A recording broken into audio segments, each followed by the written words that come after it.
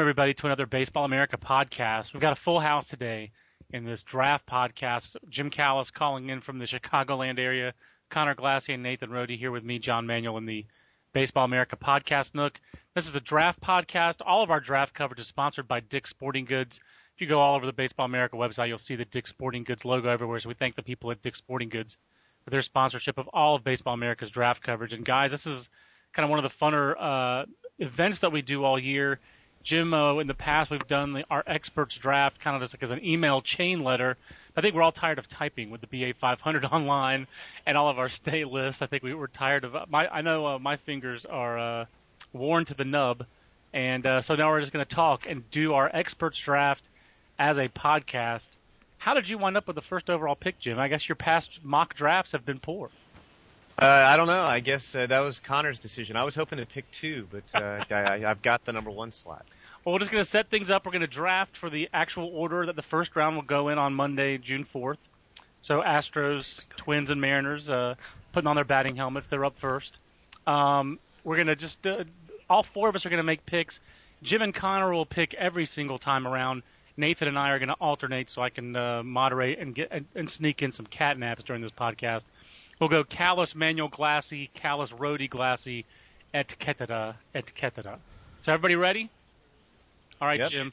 Jim, you are on the clock for the Houston Astros. So everyone's going to be drafting not for themselves or not how they would do it, but how they would do it if they were running that team. So Jim's putting himself into – it's like a Star Trek episode, and Jim has been beamed into the body of Jeff Luhnow, and now you guys are merged as one.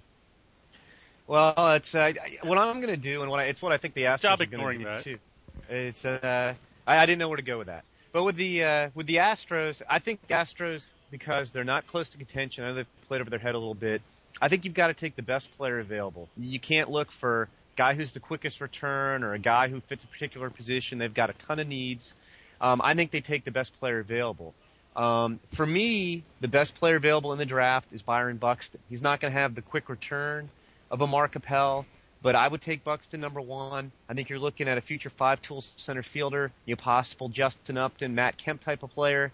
He is going to need some time to develop. The Astros should have plenty of time because they're not going anywhere anytime soon. So I'm taking Byron Buxton number one for the Astros. I like that pick. I think that's the way I would go if I had the Astros. Connor, is that the way you'd go? That's the way I would go as well, yeah. Well, that puts me on the clock for the Minnesota Twins at 2, and I do our Twins prospect list. I've gotten calls from lots of media in Minnesota this week about how important this draft is. And you look at their pitching draft track record, it's ugly. It's really ugly. I mean, there's no other way to put it. Since 2005, it's been brutal. That's the way I would go. I don't really love any of these three college pitchers who are at the top, this top tier, Kevin Gausman, Mark Appel, and Kyle Zimmer. I think they're all pretty similar. You could shake them up in a hat. My gut feels like I like Kevin Gausman the best out of those three guys. I don't believe that's the way that the Twins would go. I think they will take Mark Appel, so I'm going to take Mark Appel here at 2 so I don't mess up our mock draft right off the bat. But I will say all three of those guys are pretty similar.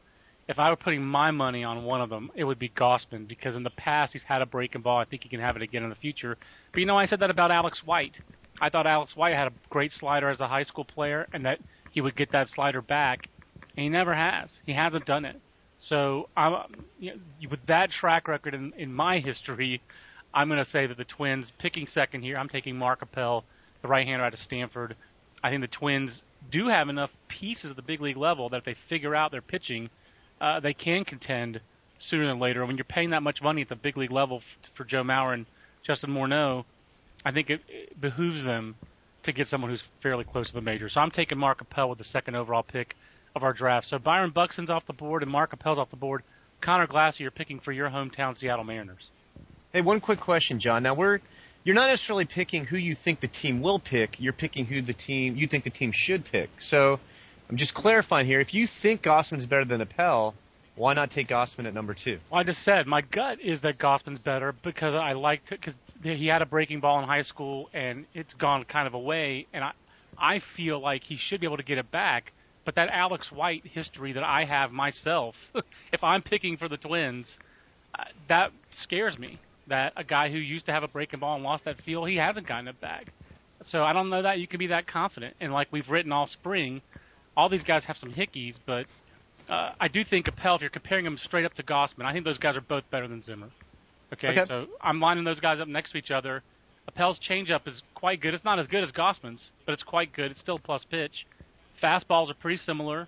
I like the fact that Appel's pretty fresh arm, especially for a NorCal guy. It's pretty fresh arm. And I think the breaking ball is better. So I'm going to go Mark Appel. I think it's a razor-thin difference. I think if you evaluate it objectively, I think Appel's better. My gut, I like Gausman a little better, but I think I'm trying to take emotion out of it. And if I look at the facts in front of me, I like Appel better. Really what you're saying when you're comparing Gausman and Appel is you think it's easier to teach a little bit of movement on the fastball than it is to get that breaking ball in.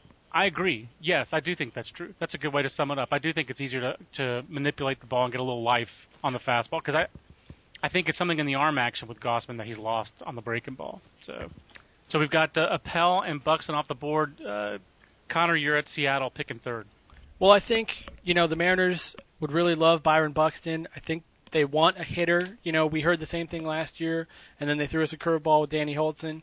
But, Tom McNamara plays things close to the sweater vest, but I think that the team is going to go with Puerto Rican shortstop Carlos Correa, and that is the direction I would go as well. He is a fluid defender out there. He has a really strong arm, so he can stay at shortstop because he can play deep. And then, he has five-tool ability. He can run a little bit, and he can hit for some power. So Correa would be my choice here for the Mariners. Sounds like he has the most helium, really, Connor, of anybody at the top of this. I think he does, yeah. Jim, we just were talking yesterday, not on a podcast, which is rare. Anyway, we were just talking yesterday about what's the difference between Carlos Correa and Manny Machado from a couple of years ago in the draft. Sorry, it feels like the big difference is just that Manny Machado had a little more hype. Is that fair? Yeah, I agree. I think that is the difference. I think Carlos Correa might have a slightly better chance to stick at shortstop. If one of those guys had to move, I think it might be Machado instead of Correa. I think they're very similar. I think Correa, I think you're exactly right. I think he does have a ton of helium right now. I think the guys are kicking the tires on him a little bit at 1 and 2, and I do think, as much as anybody can read the Mariners, he's my guess when we unfold another mock first round tomorrow on our website. I think I'm going to have Carlos Correa going number 3 overall to the Mariners. I like him a lot, and I think he is a little bit underhyped. And I know there's a lot of teams. I think if Correa doesn't go 1, 2, or 3, he's one of those guys who's literally in the mix for every team until he goes. I think the Orioles will look at him at 4. The Royals, as much as they need pitching, will look at him at 5. I think the Cubs would love him at 6. I think the Padres would love him at 7. That basically he's going to be in play for every team. So, and those guys, when you get a guy like that, they usually go on the high end of that range. Baseball America podcast, doing our mock draft. We have had picks 1, 2, and 3 right now. Jim Callis is on the clock at 4 with the Baltimore Orioles. Nathan Rohde, you're on deck with the Kansas City Royals at 5. Jim, who you got? You're putting on the bigger glasses and being Dan Duquette for a moment. Where do you guys go? Well, I think the Orioles are another one of these teams that they're playing well right now. I still think they're the 5th best team in the AL East. You've got to go best player available. The caveat is if you thought Mike Zunino was the best player available here, they've got Matt Wieters. So, I mean, you don't draft for need, but it makes no sense when you already have a franchise catcher to draft another catcher with the 4th overall pick in the draft. So for me, if I think they'd have interest in the first 3 guys who've gone off the board here in our draft so far. I think you're looking at one of the college pitchers, Kyle Zimmer or Kevin Gausman. You touched on Gausman.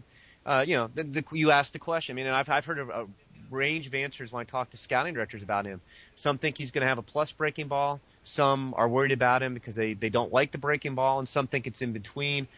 I'm going to roll the dice here a little bit. I know he had a hamstring injury at the end of the year and wasn't at his best, but I think Kyle Zimmer's got more 3+ pitch potential than Kevin Gausman, and I'm going to take Kyle Zimmer at 4 ahead of Kevin Gausman, although I think it's really a coin flip between those two guys, but I'm taking Kyle Zimmer at number 4 for the Orioles.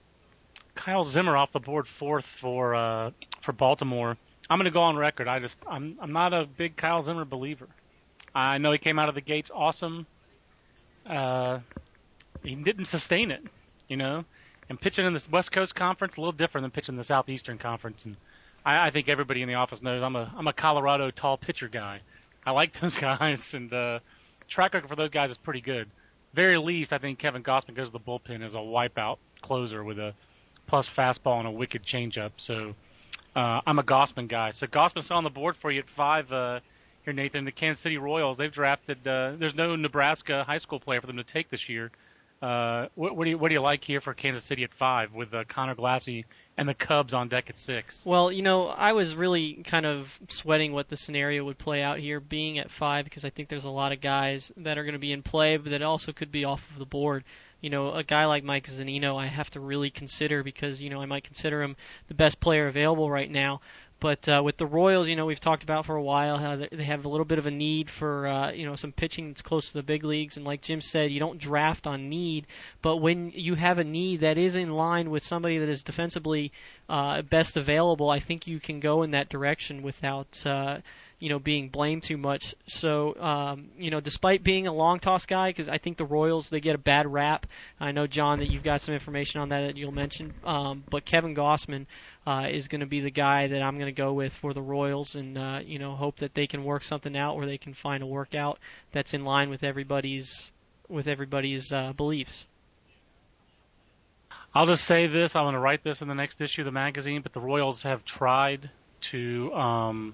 They want to shed that rap. J.J. Piccolo says that they do not restrict people to 120 anymore, and that really, Bill Fisher was their pitching coordinator, and he's not anymore. He hasn't been for a couple of years, and so their throwing program has changed a little bit. And he disputed a little bit the account in Sports Illustrated about Dylan Bundy. Thought that was a little bit overblown, and really thinks that they're he thinks that things are better for the Kansas City Royals than people perceive them to be for their throwing program.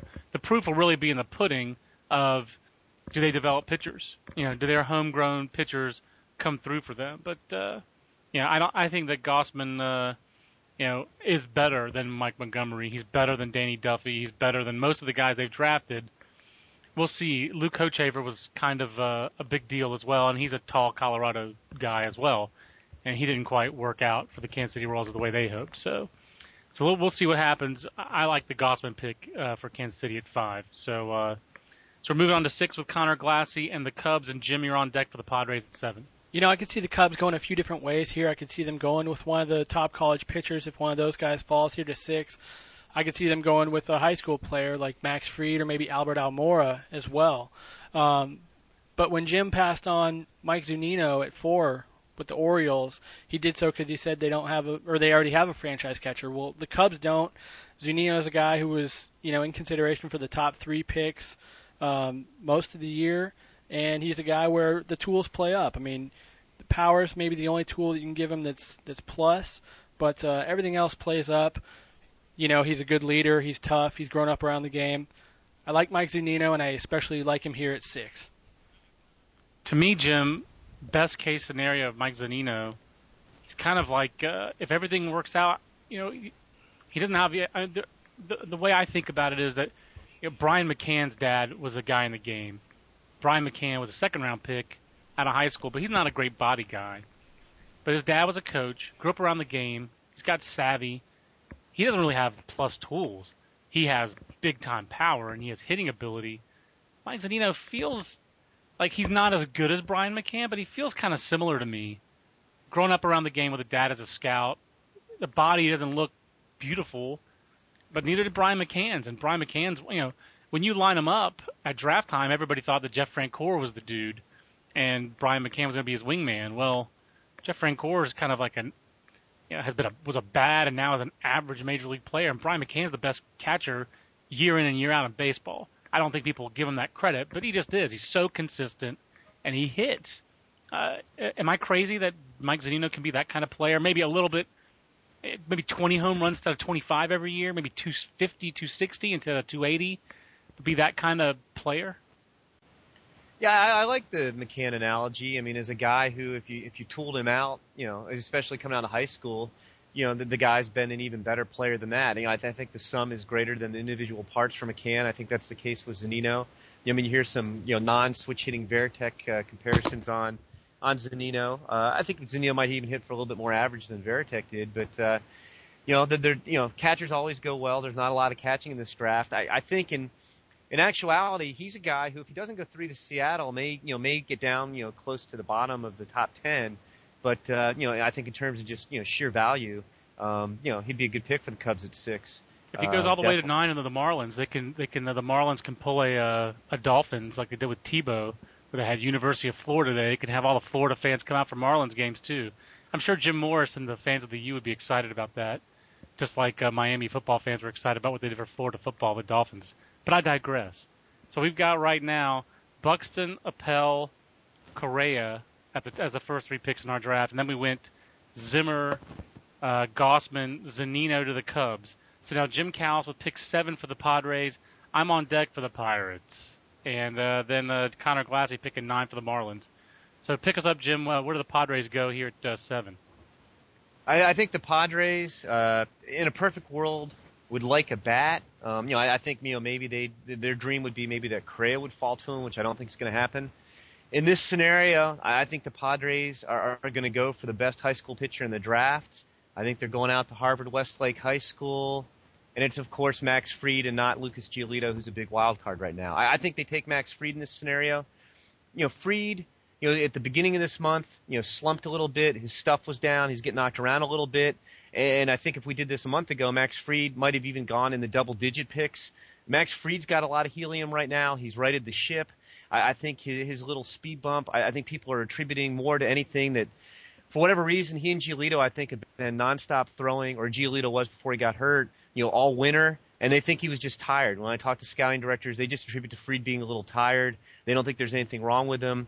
I think there's a chance that Fried could go as high as 5 to the Royals, to be honest with you, but I think the Padres take Max Fried at 7 in this scenario. Max Fried at 7. So right now we've got the first 6 players off our BA 500. If you haven't gone to baseballamerica.com/draft-preview and another /, that's where our top 500 for the draft is. Our first ever BA 500. We're all excited/exhausted by the BA top 500. So please visit it and make it worth our while that we did all of that. But Max Fried's 11 on the BA 500. But Jim, you're going to adjust the top 50. Is that it, Connor? The 3 of us are going to adjust that top 50. Yeah, we're going to rearrange the top 50, update it for the MLB Network. That puts me on the clock at 8, Jim.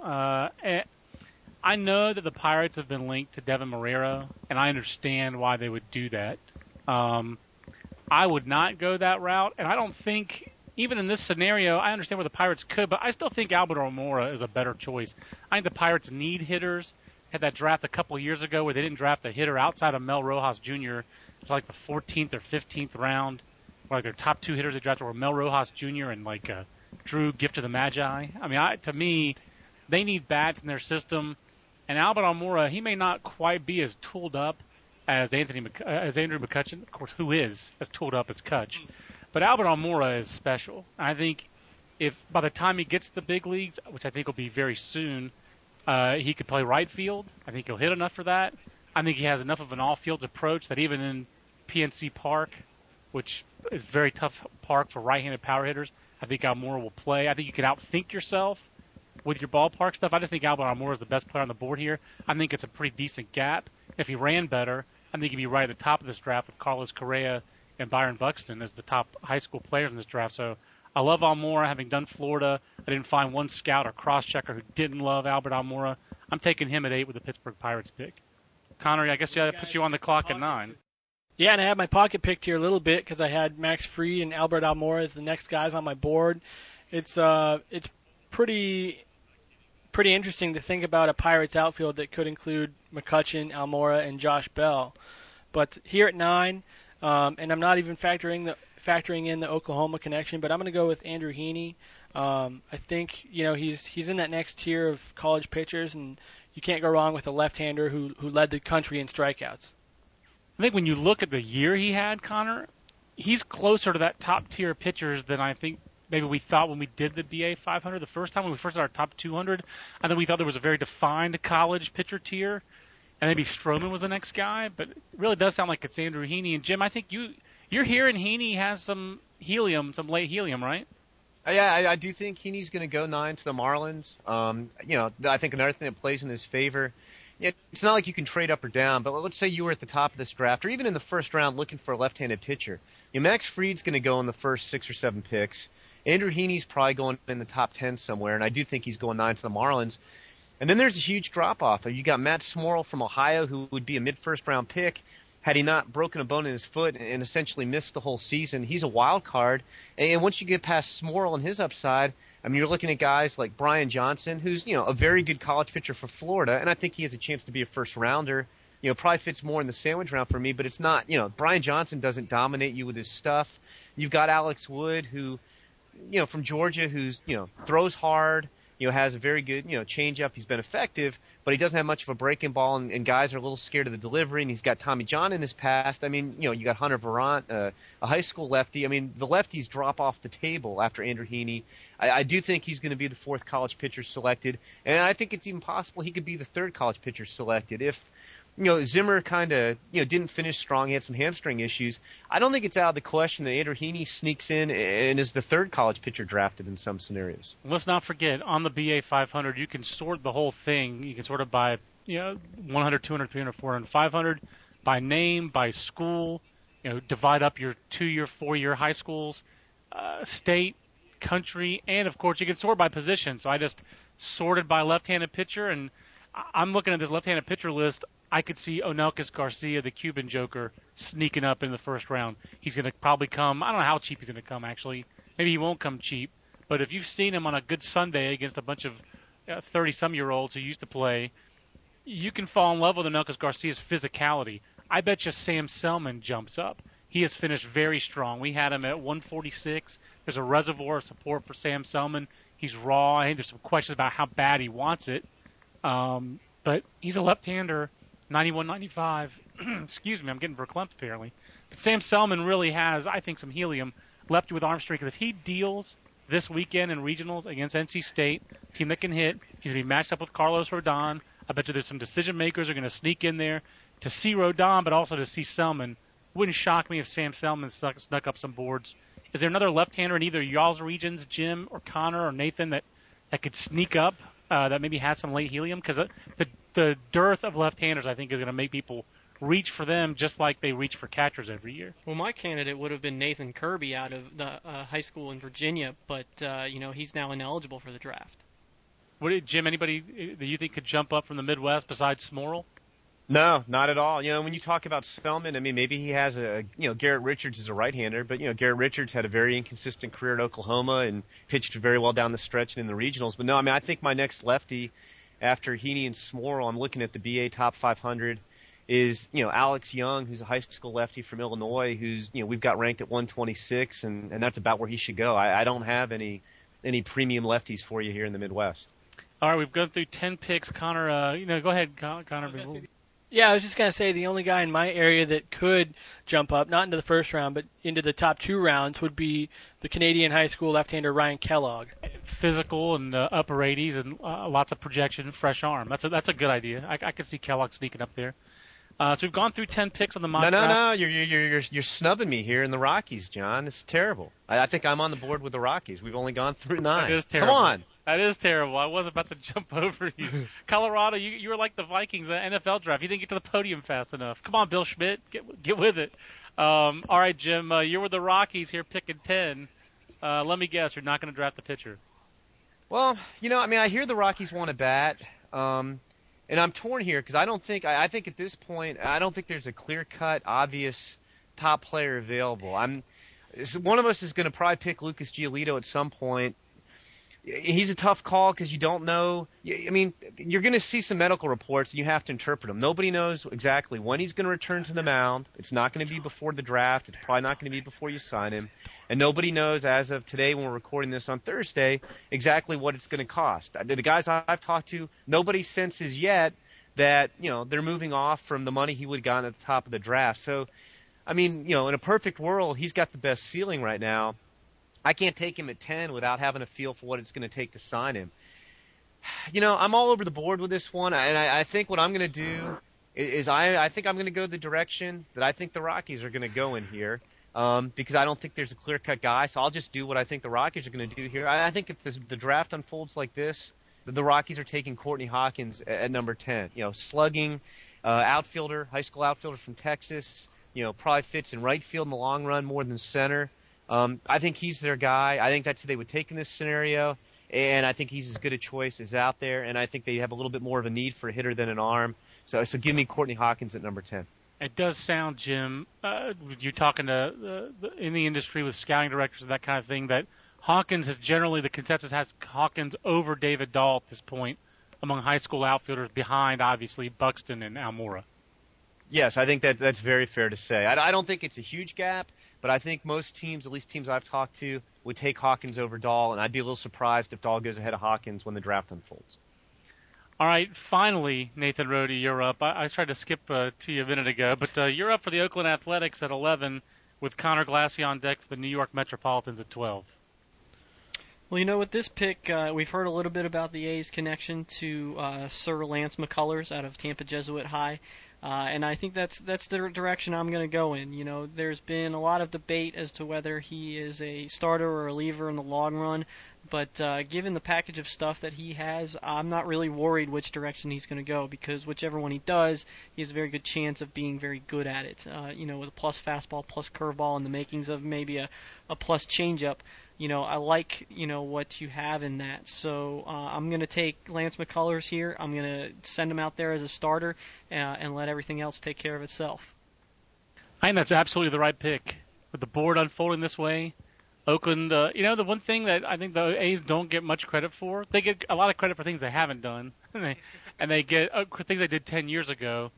And then I think sometimes they almost get bashed for some of the other things, but their hitting development has really struggled. But they've developed some pitchers. They said that they know what to do, Jim, with all kinds of pitchers. Lefties, righties, power arms. They unlocked Brett Anderson. They unlocked Brandon McCarthy. They unlocked Gio Gonzalez. A lot of the guys who had struggled there, they figured something. I trust the A's pitching development, I guess the way I'd put it. Yeah, and I also think the ballpark and the A's, I think, put a huge emphasis on defense. I think those things, help their pitchers develop too. I think the park helps the pitchers, and I think their defense helps their pitchers. But no, they have had. It's unquestionable if you look at the A's, they've had a lot more success developing pitchers than they have hitters. I'm a big fan of Gil Patterson, their pitching coordinator. Let's move on to the 12th pick overall. Connor Glassey drafted for the New York Mets. Appropriately, Jim Callis drafting for the Chicago White Sox. It would have been wrong if you hadn't had one of the Chicago teams, Jim. And then I'm in the hole for the Reds at 14, Connor. We've heard the Mets linked to high school position players, and I definitely consider guys like David Dahl and Gavin Cecchini, maybe even Corey Seager here for the Mets. But ultimately, it's tough to pass up the college right-hander with the polish of Texas A&M right-hander Michael Wacha. So that's who I'm going to go with. I've talked to a cross-checker who gave him 260s, 270s when he was grading him 70 out. fastball times, 70 changeup. Yeah. Probably 60 control and 60 breaking ball, right? Yeah, and he's got that changeup.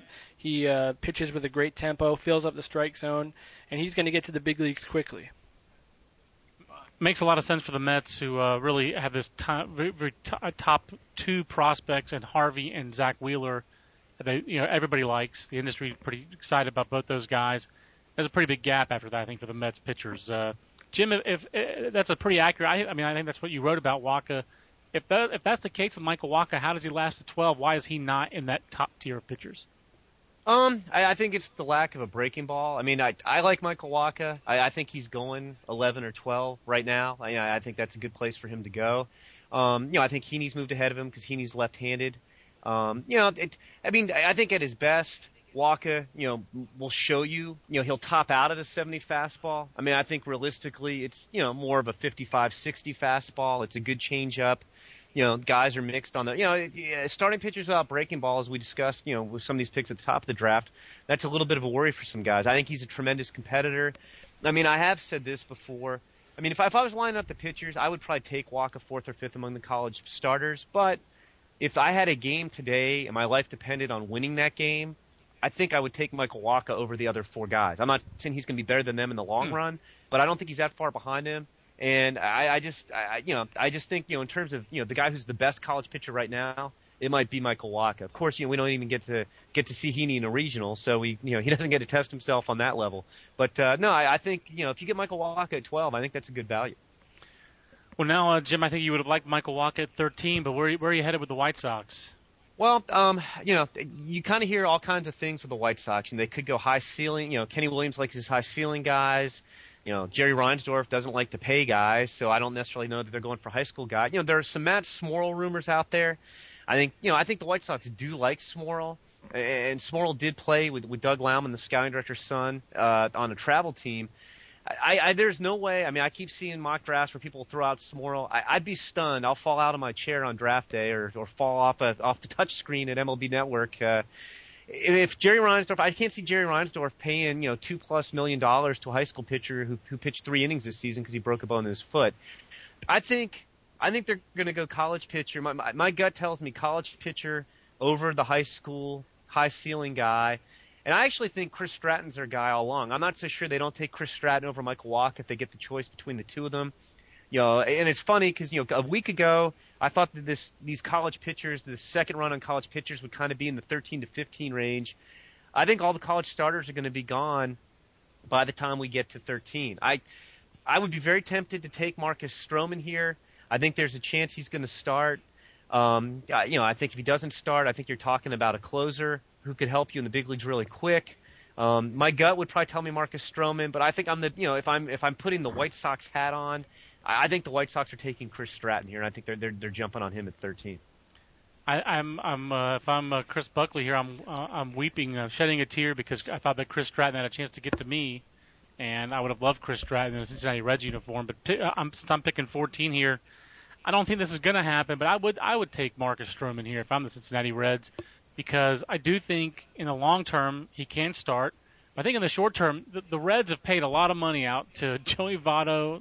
They're committed a ton of money to Joey Votto and Brandon Phillips, and they're going to win. They want to win right now. And I know that there would be some trepidation about putting a pitcher of Stroman's ceiling in Dusty Baker's hands, and not knowing what's going to happen. But look, the Reds' bullpen right now is terrible. They've got Aroldis Chapman with all kinds of drama off the field right now. He's their best relief pitcher. I don't want to use the word unreliable. I just don't think we know exactly what you have there in the Reds' bullpen. And they have pretty high expectations. And with Ryan Madsen's injury, they really don't have a defined closer. I think Marcus Stroman could pitch in their big league bullpen this year. That's not why I'm taking him here. I'm taking him because of the long term. I do think he could be a Tom Gordon guy who starts for part of his career and relieves later. But to me, it just makes too much sense for them now and looking forward. So I'm taking Marcus Stroman at 14 and giving him a little shout-out for his coach, Sean McNally, who was fired yesterday. Wasn't fired. He resigned at Duke. I actually don't think he was fired. But moving on in the mock draft, we're at 15 with the Cleveland Indians. Connor, you're on the clock there, and then we're going to reset our first round and then move on to 16 with Jim. And then we probably need to go a little more lightning round rapid fire. Well, I think the Indians, maybe they're going to go with a college player, maybe Richie Schaefer, Tyler Naquin, something like that. But for me, I'm going to stick to my board and go with the best player on my board, and that is David Dahl. I like his athleticism. I love his left-hand swing and his patient approach at the plate, and I think David Dahl would fit really nicely in their system with Francisco Lindor at the top of the Indians prospect list. Any high school picks the last couple of years were more high school heavy than the Indians have gone because they were a very college heavy team for a long time. Dahl to 15 to Cleveland, that feels right. I like that pick I like David Dahl. Jim, you're drafting at 16 for the Nationals. The Nationals spent a lot of money in the draft last year, not allowed to spend a lot of money in the draft this year, and they're picking lower than they have most seasons. Where do you have Washington going here at 16? Yeah, I've got a good one here for you guys, and I will throw out with the Indians. I think they're going college. I mean, I know that they went Lindor. I'd be shocked if they took David Dahl over one of the college hitters, but I like him as a talent there. I just don't think Cleveland's going in that direction. Okay, we've got Nationals. You've got Mike Rizzo. Mike Rizzo likes to do shopping at Borismart. I'm giving him Devin Marrero. I think I'm not sure that Devin Marrero gets to 16. I think Devin Marrero could go 12. I think he could go 14. But I like Devin Marrero, and I think this is a great spot for him. I think he's the top guy on the board. I think he's, clearly can play shortstop. I know he hasn't had a great year with the bat. He's been a little better with the bat recently. And I've talked to a number of scouting directors who kind of pick in this range who think he could be a steal for somebody. Not that he's going to, he's not going to go out and be A-Rod. He's not that type of hitter. but guys think that his bat is better than what he's shown in the past or shown this year. I'm not really sure he gets to 16, but if he does, I could see, Mike Rizzo's seen him. Mike Rizzo loves Scott Boras guys. I think that's a match made in heaven. I think Devin Marrero goes 16 to the Nationals in this scenario. Yeah, I have not thought about him going there. Even with Ian Desmond kind of blowing up in the big leagues, not blowing up, but having his best big league season, you don't think that would preclude Washington from drafting him? No, because you're not talking about, you're not asking Devin Marrero to come in and play shortstop for you right away. Ian Desmond, he's having a nice year, but you're talking about a guy who had a 650 ops last year. He had a 700 ops the year before. It's not like Ian Desmond's a high ceiling bat. I think Ian Desmond is, he's kind of what Devin Marrero might be. By the time Devin Marrero is ready, Ian Desmond, is going to be arbitration eligible, close to free agency. And if Ian Desmond doesn't pick it up with the bat, I'd rather have Devin Marrero playing for $500,000 a year than paying Ian Desmond $7 or $8 million a year. So I don't think. I think if you're shopping at Boras Mart, you're going to be paying him higher salary than $500,000. Well, no, I'm talking about major league salary though. No, you're not. When his first year in the majors, he's making the minimum. You're not getting. You're right. I forgot that you can't sign a major league deal anymore. He's not getting a major league deal even under the old scenario with the year he's had. But I just think, player, Jim.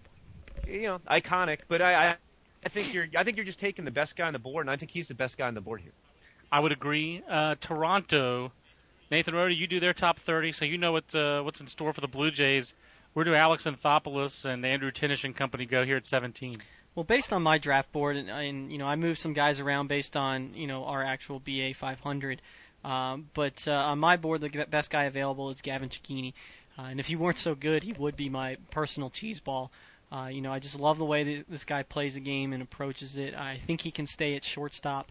I think he can handle the bat. He's got some power in there, not a whole lot. Probably not as much as his brother, but he's got feel for hit. He can go to all fields, and I think just based on best player available, I think this is a good pick for the Blue Jays right here. If that's the way the board played, I think that'd be outstanding for Toronto. We've gone through 17 picks. I'm going to reset it real quick.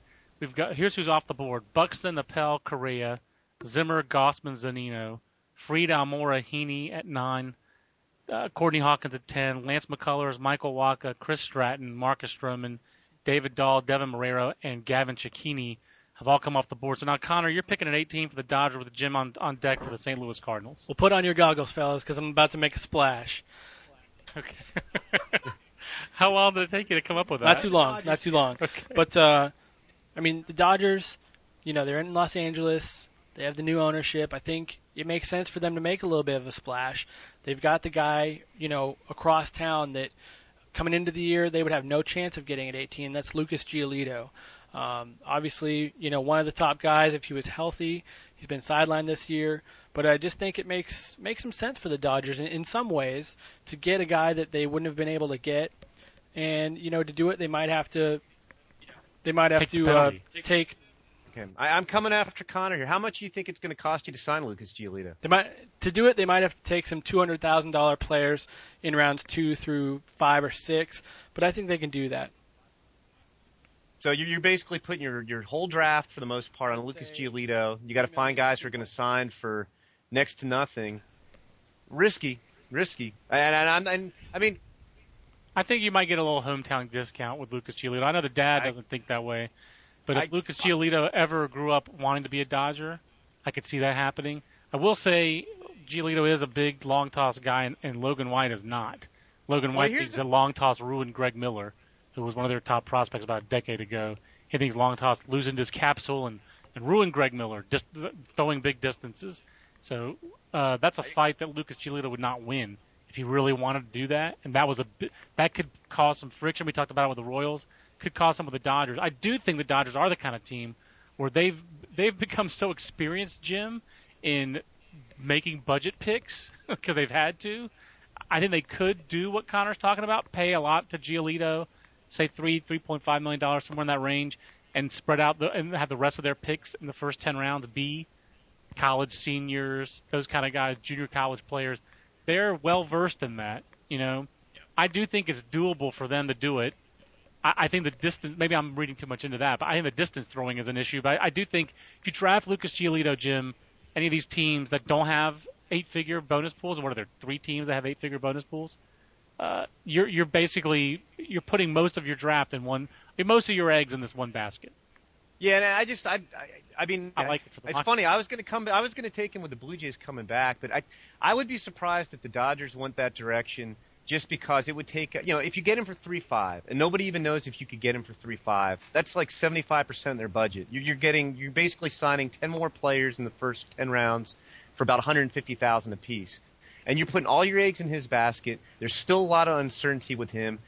I think it's a team that has more than one extra pick. I just would be very shocked if it was the Dodgers that pulled the trigger on that. I mean, I like the idea of taking Giolito in this range, but I don't think Giolito goes in this range to a team like the Dodgers unless you're getting him for closer to $2 million.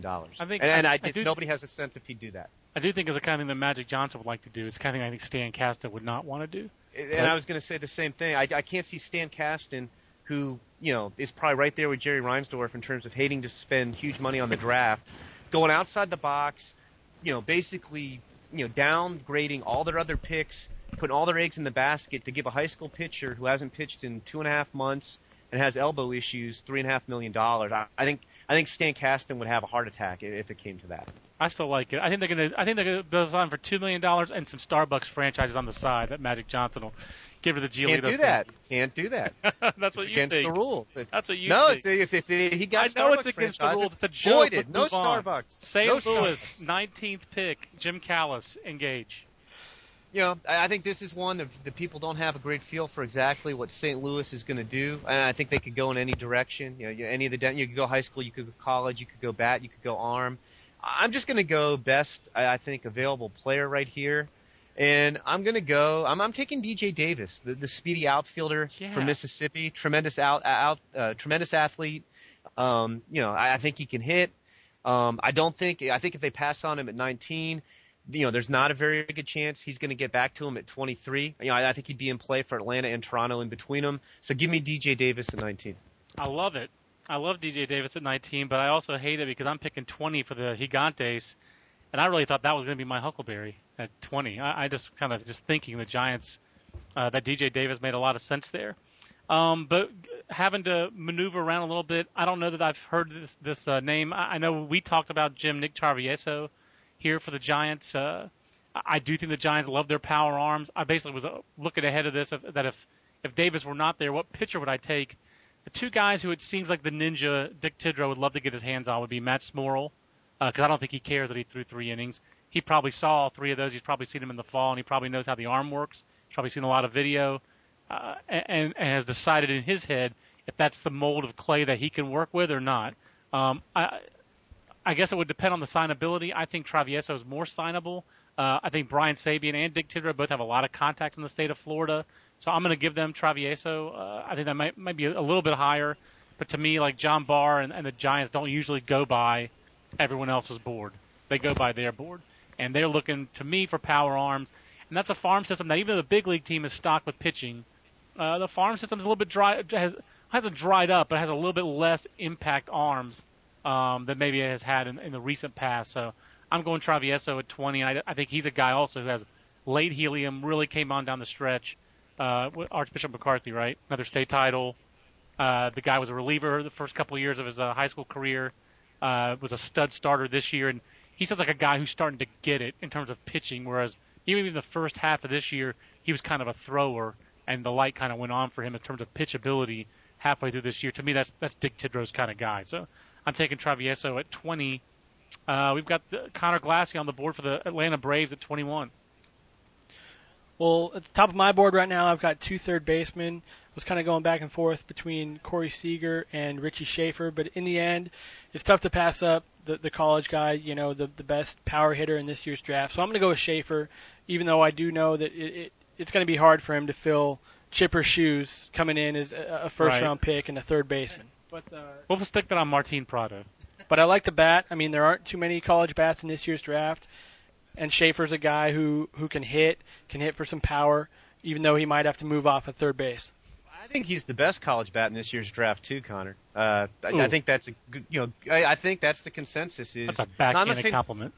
I'm not saying he's the best. Well, I mean, somebody's got to be. He's not the best position player. I mean, I don't think he's better than Zeno Marrero, but I think that's a good pick. I think there's a chance the Cardinals. I almost took him at 19 for the Cardinals, and I think there's a chance that somebody might bite on him in the teens. And I'll put it this way: if he gets to 21, he's not going to get too far past there. I don't think the Cardinals would pass on him at 23. So I think that's a good value. I mean, yeah, I'm not saying he's not in the class of the elite college bats that we've seen in the past, but you don't often see the best college bat in the draft. The consensus best college bat in the draft go 21st overall. That's a pretty good value. I wonder when the last time the best college bat in the draft had struck out in more than 25% of his at bats, because that's Richie Schaefer. Yeah, I mean it's not a good year for college bats. It's a horrible year for college bats. So I mean I'm not trying to knock Richie Schaefer. I think everybody thinks I hate him.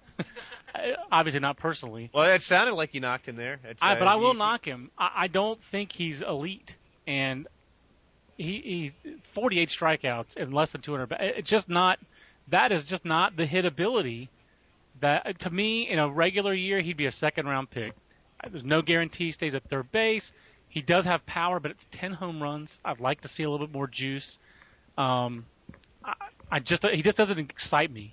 And I think 21 is actually the right spot, but I agree with you. I think he's going to go higher than that. Engage with the pick that the Blue Jays get for having not signed Tyler Beede here. Yeah, and then the thing fans will remember here, with this pick at 22, they have changed the rules. So if the Blue Jays don't sign this compensation pick for not signing Tyler Beede, unlike in the past years they'd be out of luck. You got 1 second chance. They get a third chance next year. They don't have to take a signability guy, because if they don't sign this guy at 22, they get another pick next year. And I think I have no idea where Giolito's going, and he's off our board. If I had to guess right now where Giolito's going to go, I would say pick 22. I think the Blue Jays are in position to gamble.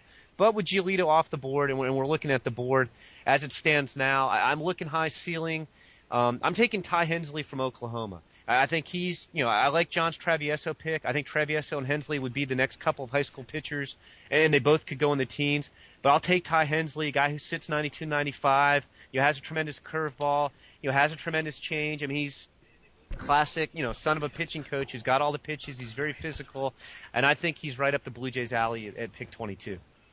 I like that pick. Now we're talking about the Cardinals. We probably just should have had you and Nathan flip here, because Nathan could have made both Cardinals picks, and you could have made both. I mean, Nathan could have made both Blue Jays picks. You could have made both Cardinals picks. We're mixing up our birds here, cross-pollinating. Nathan, you're picking for the Cardinals here at 23. As a franchise, you've already got DJ Davis here, so where do you like to go here for 23? Well, I'm going to go, stick to the best player on the board for me. Guys I considered were, Addison Russell, Luke Sims, even Zach Eflin for me. But I'm going to go with Corey Seager. And I'm not just saying that to give a former BA writer his first-round pick. But I really like Seager. It's good defense. He's not going to stay at short and move to third, but he'll be a very good defender there. He's more physical than his major league brother. And one thing that really sticks out for me is at the ACC tournament last year, I was standing with a scouting director, and we were just talking general baseball, and he told me that when I see a high school left-handed hitter that can go to the opposite field with power and authority, that's a guy that you lock in on, and that's the kind of guy I see in Corey Seager. All right, so Corey Seager, brother of Kyle, goes at 23 to the Cardinals, and it sounds like he has to go in the first round or he's not signable. So South Carolina has held on to some of its players before. Obviously, St. Louis taking Seager there, they're pretty confident he's signable. So let's move on to the Red Sox. Our next couple of picks, Red Sox at 24, Rays at 25. Connor, you're picking for the Red Sox here at 24. Jim with 25 with the Rays. And then I'm in the hole with the Diamondbacks. So, Connor, what do you got for Boston here? Well, there's several high school pitchers I like in this spot. But personally, when there's, a hitter and a pitcher kind of in the same range, I tend to prefer the position player, especially when it's a polished college player.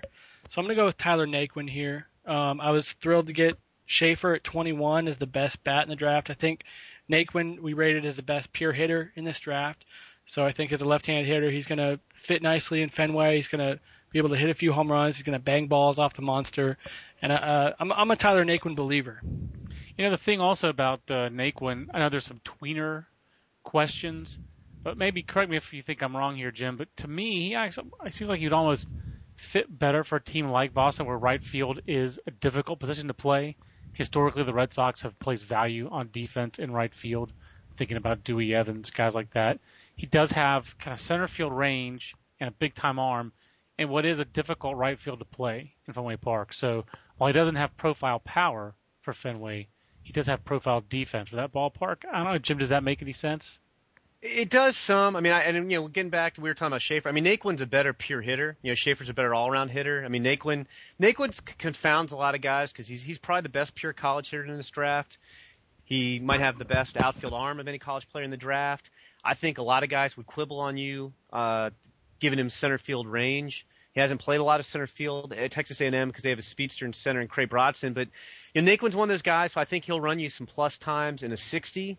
But, you're not necessarily running 60s. You're running laterally. I don't think it's more of a 55 runner, 50-55 runner. I'm not really sold at center field range. I could see him fitting there. I would be a little surprised if it seems to me teams like, in general, Stephen Piscotty of Stanford, who I'm sure one of us will pick soon, a little bit more than Tyler Naquin. But, like I said, it's just Naquin's a hard guy to figure out because of those tweener questions. I mean, you're talking about the best pure college hitter, very good outfield arm, but there's still some questions on how much the power is and whether he could really play center field. Okay, well, Jim, since you just had a little monologue there, keep talking. We'll talk about the Tampa Bay Rays. We're picking at 25, and this is their first pick. We've had a couple teams that had a couple picks, and the Rays also kind of in I would say after last year's 10 picks in the first 60. Almost a little bit but it's a little bit of a drought here in their farm system. To me, it feels like the Rays need the help. This is an important pick.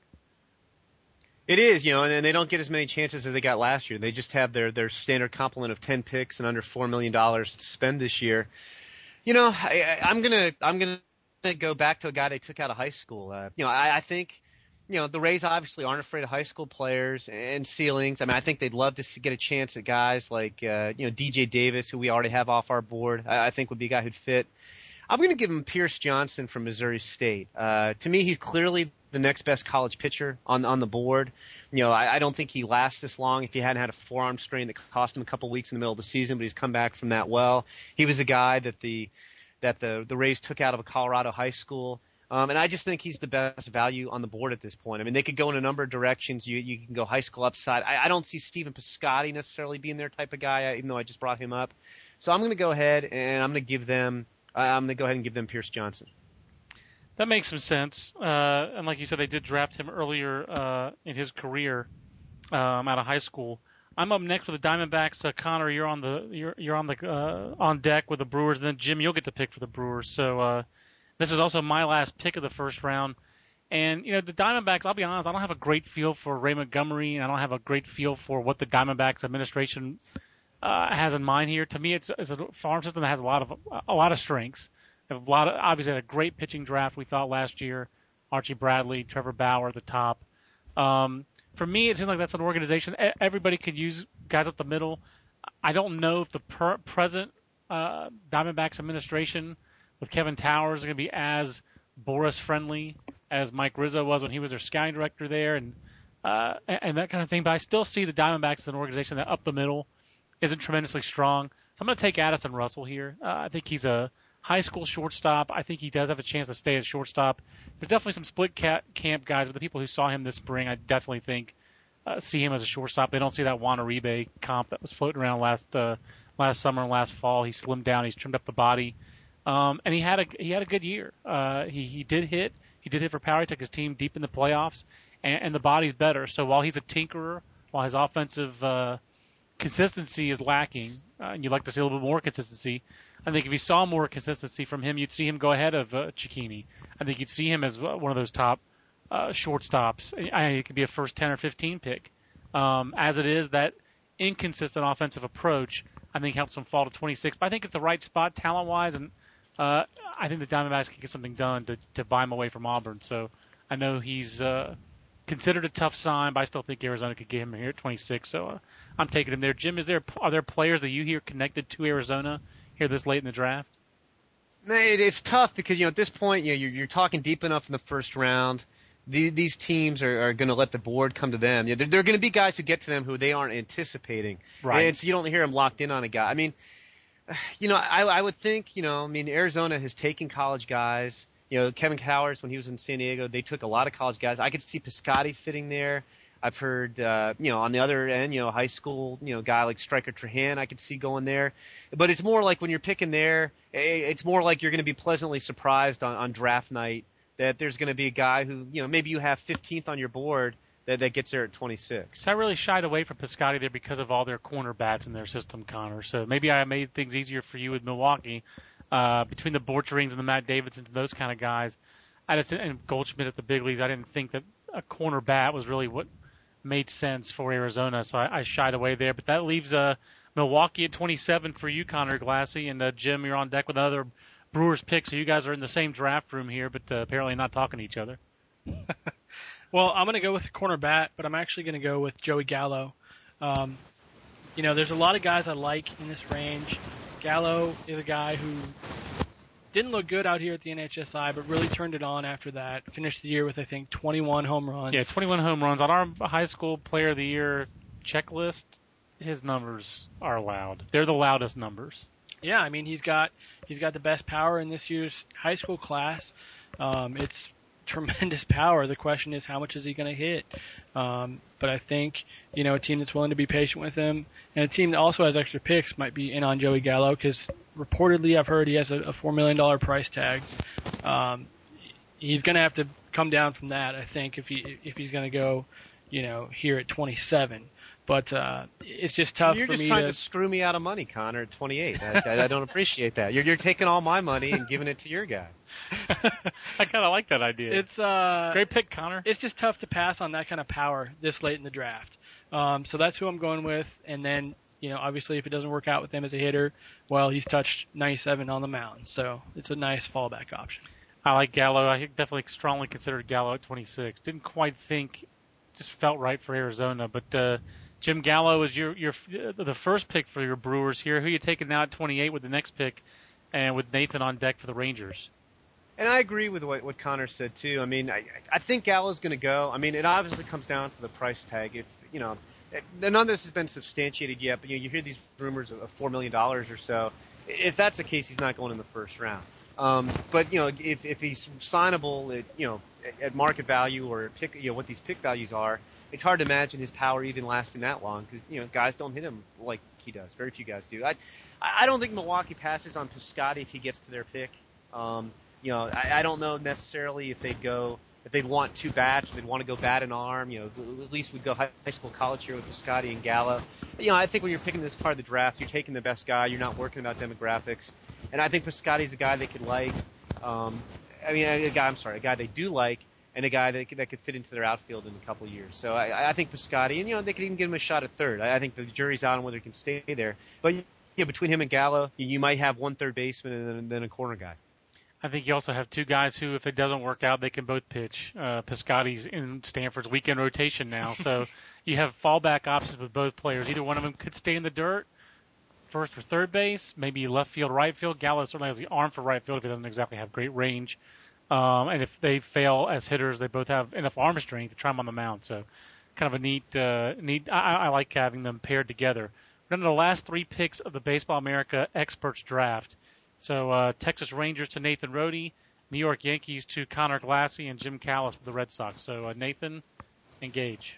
There's a couple of pitchers that I considered at this spot, but pitching in Rangers ballpark in Arlington really gives me some pause. And given how risky high school arms can be at times, I don't know if I want to quite take that dive at this point. But because of the ballpark as well, I like guys that have big power. And imagine Victor Roach in a stadium like the Texas Rangers and what his power could do. I know he's been out for most of the season, so you got to go on what he did, last year. But what he did last year was pretty impressive. 30 home runs between his college season and his summer season.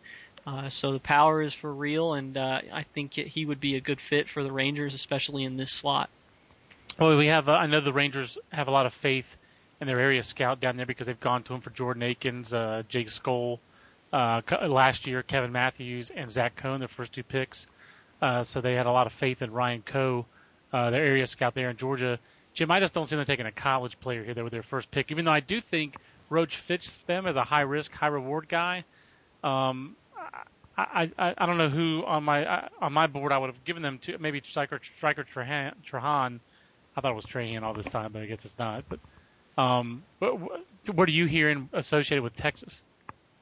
Yeah, I'm with you. I mean, I agree with Nathan. I think Roach is a good value here because I think he's probably goes in the top 15 if he doesn't get hurt and has a year he was capable of having just based on what people thought of him last year. But to me, the Rangers, I could see them taking more of a high school guy or more of an all-around athlete like a Trahan.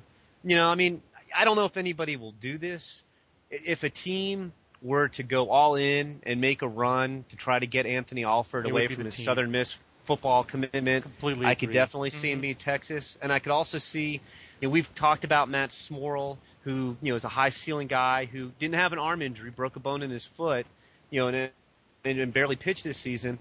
I could see if a team makes a play for Smorrell in the first round and is willing to spend money. We talked earlier. I just can't see the White Sox being that team, even those rumors are out there. I could see the Rangers being that team. So I think Roach is a good value, but I could also see him going for an even higher ceiling with a high school guy too. Yeah, I like getting Roach in the first round though, Nathan. Sure. And the thing is, it's hard to find that kind of power. Mm-hmm. There's not a lot of that kind of power in this draft that he has. He hit 30 home runs. He was the first college player to hit 30 home runs in 9 seasons. They did it with the bad bats. In a year where power was down by 50%. He hit 30 home runs. I mean, that was a massive number. I don't think we properly appreciated how big his year was last year. Right, and then that's part of the reason that I take him at that spot. Although I do agree that the high school bat might be a different way to go. Alford, was a guy that I was thinking about, but because of the whole Southern Miss football thing, was one I was kind of shying away from. Don't have a really good feel for his signability.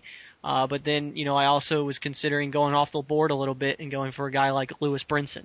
Thought that he might fit that profile of high risk, high reward for the Rangers as well, but was a little too far off the board for me at this point. I would have been very intrigued by the Lou Brinson. That would have been neat. I think that would have actually worked. We're on the Baseball America podcast. We're wrapping up the first round of our experts draft here. And we've got Connor Glassey picking for the Yankees and Jim picking for the Red Sox. So Connor, Yankees first pick. Who's next in the lineup? Who's the next Dante Bichette Jr. for the Yankees where they're going to make a nice draft find here at the back of the first round? Well, I was also going to go off the board. The guy that I kind of had in mind here was Buffalo catcher Tom Murphy. Catchers, always go good. Yankees love catchers. The Yankees love catchers. Murphy can hit. He has power. He can do a little bit of everything. I had scouts, kind of just asking me this spring, what if Murphy was in Florida and Zunino was in Buffalo? Would they be, viewed the same way? And that's an interesting way to look at it. But I'm not. I'm gonna go with the guy that's higher up on my board, and it's Oklahoma high school pitcher Ty Hensley. I love his physicality. Hey, Connor, I think he went 22, didn't he? He did go 22. You need to start over. Don't. Well, then I'm going Murphy. Okay, sorry. Then you're insane. I'm going to rip you in a second. But go ahead. That's fine. Make your case for Tom Murphy. Okay, well, I'm going to go a little bit off the board here. Catchers always go good. And, I had scouts asking me this spring, what if this guy was in Florida and Mike Zunino was in Buffalo? I'm going to go with Tom Murphy here for the Yankees.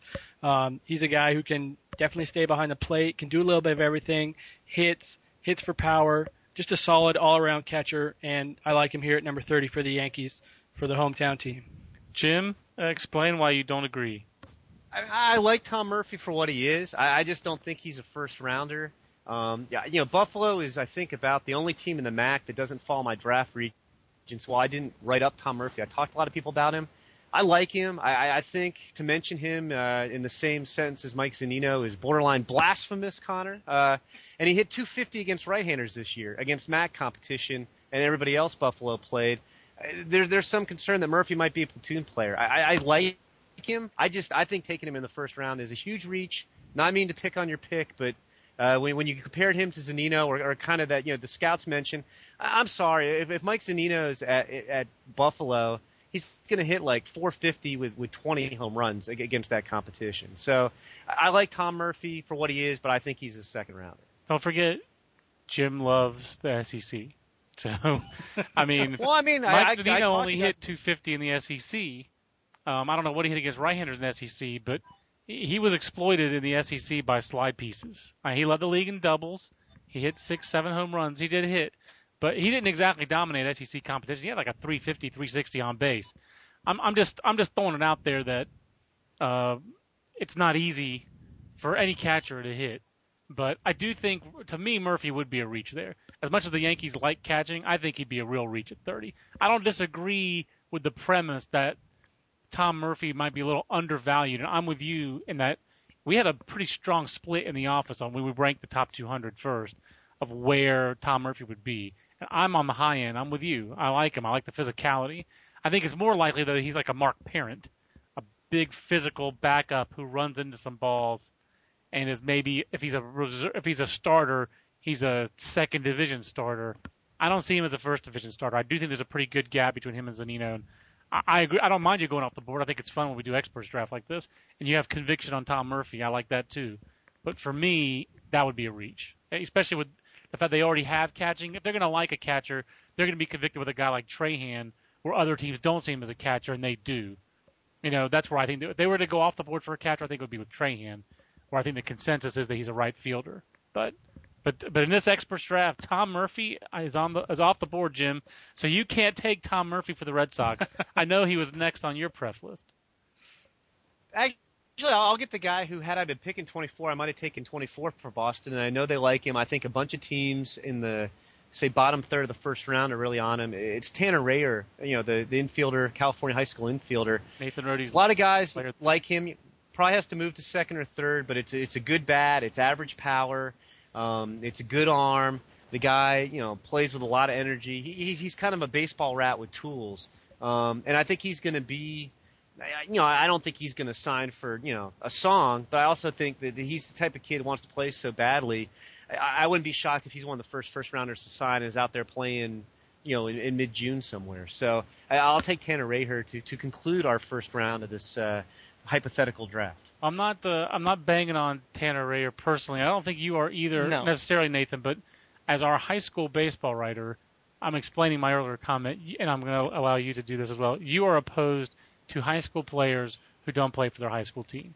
So that's why you have some opposition to... It's not, and yeah, I'm opposed to that for a lot of reasons, but the reasons that guys like Rayer, the reason Rayer gives for playing in that club league, I don't like. He's saying that the competition is better. He's playing junior college caliber guys. Well, he's not, because the guys in that league are guys that didn't make teams elsewhere. Right. And that league that he's playing in, yeah, there are other Division I guys in that league, but guess what? They're all on the same team. Right. They put them all on this one team and they play within their own league.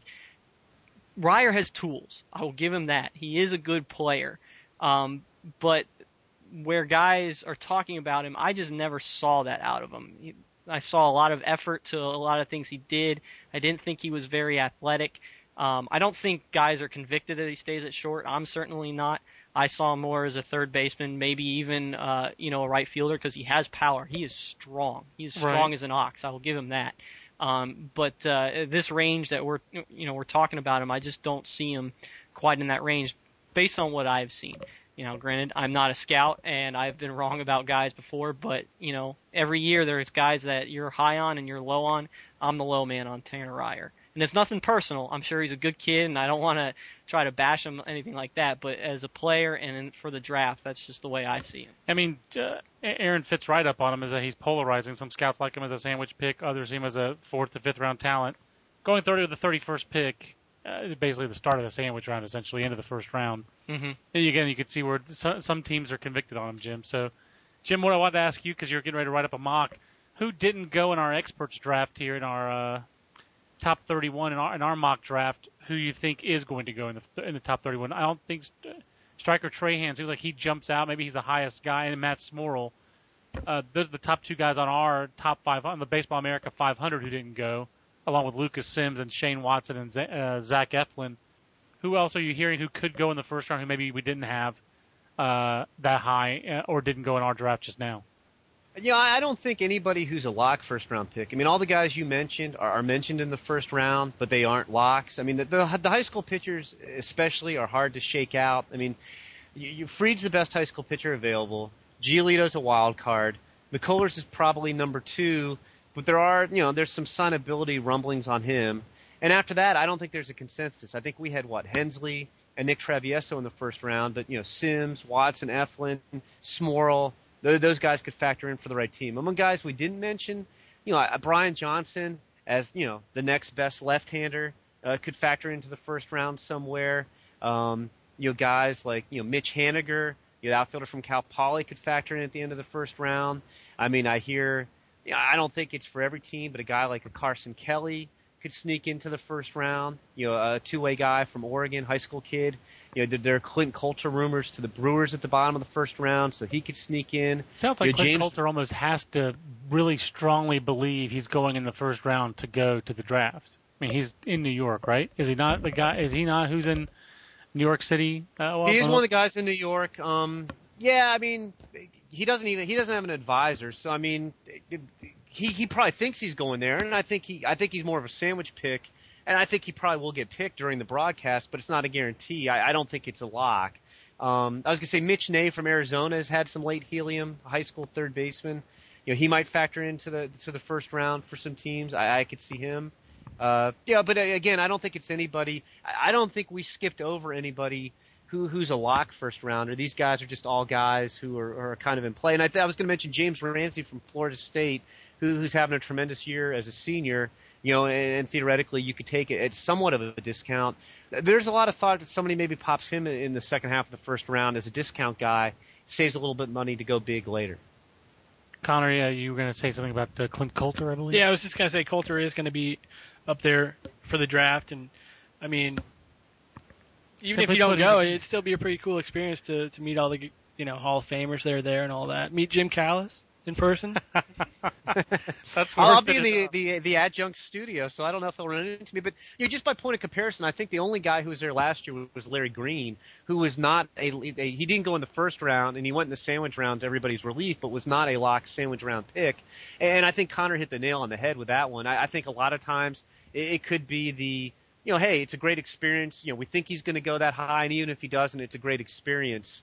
But there are rumors that the Brewers may be really zeroed in on him, and maybe they feel like that's a strong possibility, or maybe they know it's going to happen. But you could read too much into that one, I guess, is what I'm trying to say. That's what I was doing. I was reading a little bit too much into that one. But the other players who are going to be there are Carlos Correa, Andrew Heaney, Gavin Cecchini, and Courtney Hawkins. Those are all pretty much locks to go in the first round.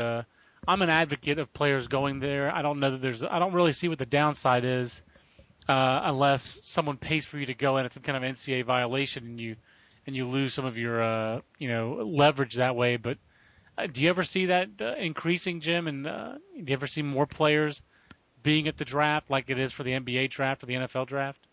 I don't think we'll ever have that many. I know MLB Network works very hard to get players, and they obviously had a breakthrough this year by getting 5. Last year Colton Wong was going to come. They had some family issues that cropped up at the last second that prevented him. I think the 2 biggest issues that stand in the way of this, and one of them can't really be prevented right now, a lot of the college players are playing in NCAA regionals that weekend. So even if the team is eliminated, it's very tough from a logistical standpoint to get them there Monday. And if the team's still playing, the coaches aren't necessarily going to want them going off for a day or so to the draft. So that's one that they probably can't get around unless the draft and then the NCAA playoffs line up differently. The second one is, you get some agents who feel like with a high school player, not so much an NCAA violation, but that you're giving away some leverage. That if I'm an agent and I send my high school player, he goes to New York, then teams are going to say, oh, that kid definitely wants to sign because he came to the draft show. And I think that's overblown. And it's nice. Most of the guys this year, I think 4 of the 5 are high school guys. I think that's a nice trend, and I would hope that more high school guys would consider it. I don't think just because you show up, just because I think all these guys will sign because they'll go high enough, but just because Courtney Hawkins shows up in Secaucus, New Jersey, that all of a sudden the team knows, hey, we got Courtney, we're going to come, squeeze him on the bonus. I don't think that's going to happen. And I just hope that more players are open to attending in the future, because I think it makes it more of an event. And I think, as Connor said, I mean, it's kind of cool. I mean, we have the official team representatives who kind of sit at the desk and act like they're involved in the process, when really they get told, okay, this is who the scouting department wants to pick, go announce it. But it's cool if you're a high school kid or a college kid to go meet Jim Rice or some of these other baseball celebrities that are there. It's a really neat event, and I think it's a great sign that we got 5 players who are going to be at this year's draft. I agree. I'm excited about it. I'm excited for the draft. Please get here soon, Monday night, so our long national nightmare can be over. I need some sleep, so I need Monday and Tuesday to get here. So, Connor, you ready to go? You ready for the draft? I'm pumped and jacked. Nathan, are you pumped and jacked? You don't have. Yeah. Okay, that's good enough. And Jim, are you pumped and jacked, or are you just ready for it to be over? No, I'm doing fine. I'm hanging in You're there. You're neither pumped nor jacked nor exhausted. No, I've been pumped and jacked. I've had the draft fever for a while. You have had the fever. The fever left me worse for wear. So as it usually does. So I'm looking forward to the draft as well. I'm looking forward to recording another college podcast today with the right side of the bracket with Jim Callis. We hope you enjoyed this Franken podcast. We overcame some technical difficulties, I think, to piece this podcast together. We thank you for being patient with the audio of it, and hope you enjoyed it as much as we did bringing it to you. So for everybody here, and for Dick's Sporting Goods, which sponsors all of our draft coverage, I'm John Manuel. We'll see you next time on the Baseball America podcast. So long, everybody.